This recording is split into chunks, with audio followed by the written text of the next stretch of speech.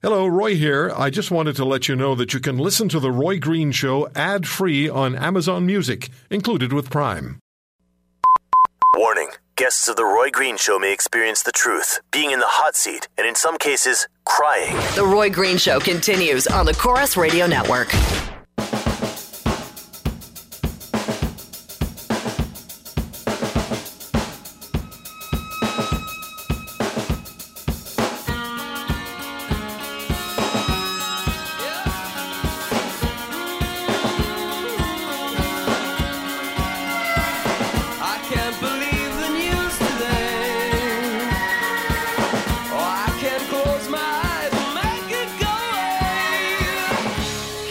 We were just talking about the situation in Hawaii yesterday when that missile alarm went off, and on the screens everywhere in the state it said this is not a test.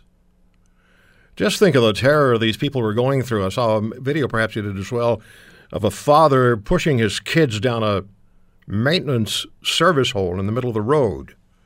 I mean, what do you do? Where do you go? How do you hide? There's no place to run to.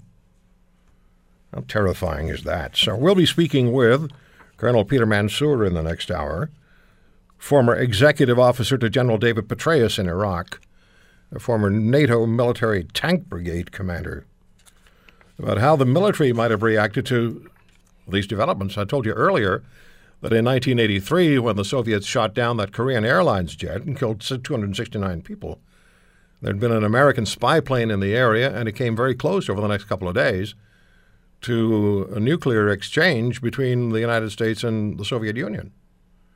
Because everybody mistrusted one another, and they said, we better get the first strike in because that's the only opportunity we have to win. So we'll talk to Dr., or at least Professor, he's university professor now, former military Colonel Peter Mansour, who is the executive officer to General David Petraeus. A lot more coming up on the show today. Later this hour, my friend Dave Foxcroft, getting to be a better friend every day, son of my great friend Ron Foxcroft. We did very well with the lottery a couple of days ago. I'm talking about very well. I'll talk to Dave about that. But we'll begin with the story of, and there's a few stories I want to talk to our guest about, and we're glad she's with us. James Damore is a former Google engineer who was fired by the company and is now suing Google for alleged discrimination against white men who hold certain views. Damore and his fellow former Google engineer, David Goodman, are seeking class action status for the suit to include anyone at Google who identifies as Caucasian, conservative, or male. The suit includes a charge of female Google managers' advice for white men responding to statements about bias as, quote, something slave owners would have written for their slaves, end quote. Damore also wrote an internal memo titled Google's Ideological Echo Chamber, which criticizes Google's corporate culture, diversity practices, and Damore's argument, among other things, that women are biologically unsuited for engineering work. Catalina Alvaros joins us. She's the director with the Tripp Scott Law Firm in Fort Lauderdale, Boca, and Tallahassee, Florida, a former judge and juvenile sex crimes prosecutor. Ms. Alvaros, thank you very much for taking the time. Thank you. Good afternoon. Good afternoon. So this particular case involving Mr. Damore, the charges he makes, the memo that he wrote, some people are calling it a manifesto. Does he have a case? Is there a case here that white men are being unfairly treated by this corporation based on ideological values and gender values and racial values? Well, he raises some concerns, but it's going to be he's going to have quite an uphill battle to try to establish that he's being unfairly treated, and especially if he's trying to rely on statements that women are unsuited for engineering or anything like that. Because of course, go ahead.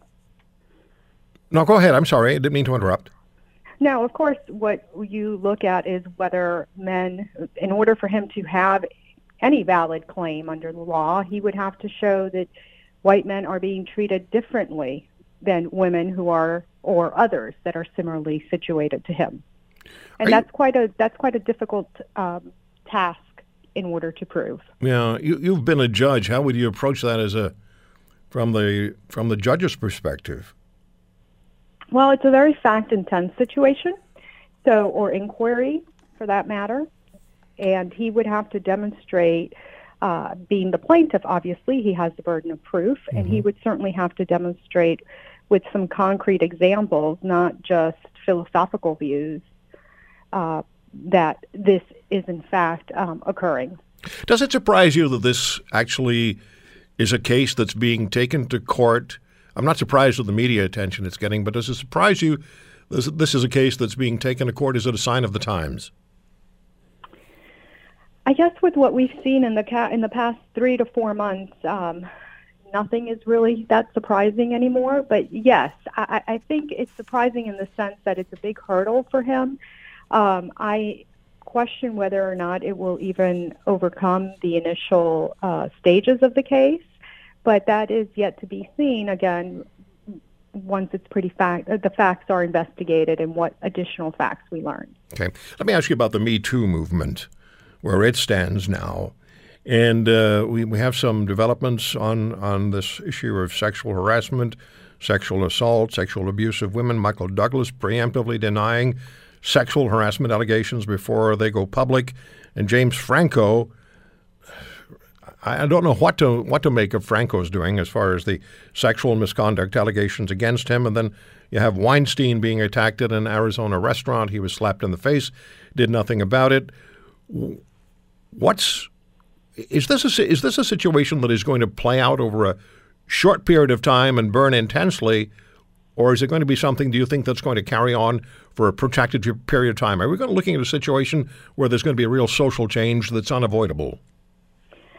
I think it is unavoidable. I think I don't want to say the floodgate of complaints have opened, but there certainly has been an opportunity for women who feel like they have been wronged, sexually harassed, to come forward, and they feel like there is a audience and a platform for them to speak, and that certainly has been helpful for them. So we keep seeing them. We started with Weinstein. We now just heard recently of James Franco, as you mentioned, from the students. So I think they're going to keep coming. I don't think it's going to go away. I think it's a topic that's open for discussion, and we're going to have to address it, and we're going to have to tackle it and not just ignore it. What do you do as a lawyer? Someone comes to you and says, either A, I've been a victim of sexual abuse, sexual harassment, sexual assault, or B, someone says to you, I've been accused of all of the above, and I'm innocent. How do you approach the two? Handling employment cases, I've had both situations come to me. And what we start off is as a lawyer, I have an obligation to investigate my case. What are the facts that exist? If it's the victim, what information do you have? What facts do you have to support your allegations? If it's the accused, we need to do an investigation. We need to talk to other people around. People forget nowadays, in the era of social media, in the era of text messages, there's a lot of information to be gathered from text messages, from phones, from posts, and they have to be careful because that all ultimately ends up coming in.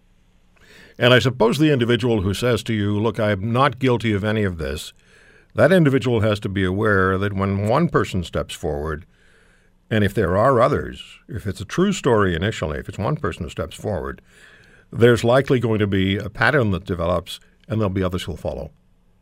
Yeah, and the pattern, it's interesting that you bring the term pattern up, because you do need to look at that to see if there is any type of, obviously if there is more than one allegation, but to see if there's more than one allegation, if there's any commonality, if there's any pattern within the allegations made against the individual. Okay, and you also have to see was the employee that's making the allegation, was she about to lose her job? Because that's important as well. We can't take a position that every allegation that's made is a true allegation or that it's a false allegation. We really need to look at it on its merits. Yeah. Ms. Avalos, one other question for you, and it has to do with DACA. We've been watching that in this country as well, and we have more than 1 million Americans living in Canada. What's likely to happen as far as the young people who are in the United States is concerned, the young people who were brought in by their parents, They don't have any strictly legal right to be in the U.S., but there's a very strong feeling, even among many Republicans, that they shouldn't be just summarily deported. What do you see happening? And what's the most significant legal point? The most significant legal point at this juncture is, when DACA was created, it was created to provide a temporary status. But at this point, we have young children who were brought to this country, to the United States, only know what the United States has to offer, knows that their country, went to school here, are in universities continuing their education, and all of a sudden you're going to yank them out. And as an immigrant myself, I was born in Colombia, have been blessed to be here since I was 2 years old. I don't know any other country as my country where I've grown up. So I think from a legal standpoint, Congress just needs to move and do something and take care of business and provide a method to vet those 800,000 people that were protected by DACA, determine who really is able to stay, and make extensions. But to the program, but it's difficult to know what's happening based on just the occurrences of the last couple days. Mm-hmm. Exactly. And what eventually is decided is, of course, going to probably be played out, at least in some cases, maybe many cases, be played out in courtrooms across the United States. Ms. Avalos, thank you very much for the time. It's good talking to you. Thank you, and have a great afternoon. Hopefully they'll decide before March 5th when the program expires. Yeah. Maybe we'll have a chance to speak with you again. Sounds good. Thanks so much. Care. All the best. Thank you. Bye-bye. There's Catalina Avalos. She is a co-managing director at, let me just get the law firm here, with Tripp Scott Law Firm in Fort Lauderdale, Boca, and Tallahassee in Florida. She's a former judge and a juvenile sex crimes prosecutor. A lot of issues here. A lot of them. 800-263-2428, 1-800-263-2428. When it comes to this fellow Damore, James Damore, who was fired and is suing Google for alleged discrimination against white men who hold certain views. And he and his another former engineer who was fired, David Goodman, seeking class action status for the suit to include anybody at Google who identifies as Caucasian, conservative, or male. They also charged that a female Google manager's advice for white men responding to statements about bias as, quote, something slave owners would have written for their slaves. What do you think of this? What do you think of this? Is this a situation that's developing in some major companies where if you're a white man, you're not going to get ahead because you're a white man? Now, remember, he did issue a memo that became really the talk of Google, where, among other things, and this is Forbes magazine writes, his memo, Google's ideological echo chamber, criticizes Google's corporate culture, diversity practices, and the Damore argument, among other things, that women are biologically unsuited for engineering work. Does he have a case?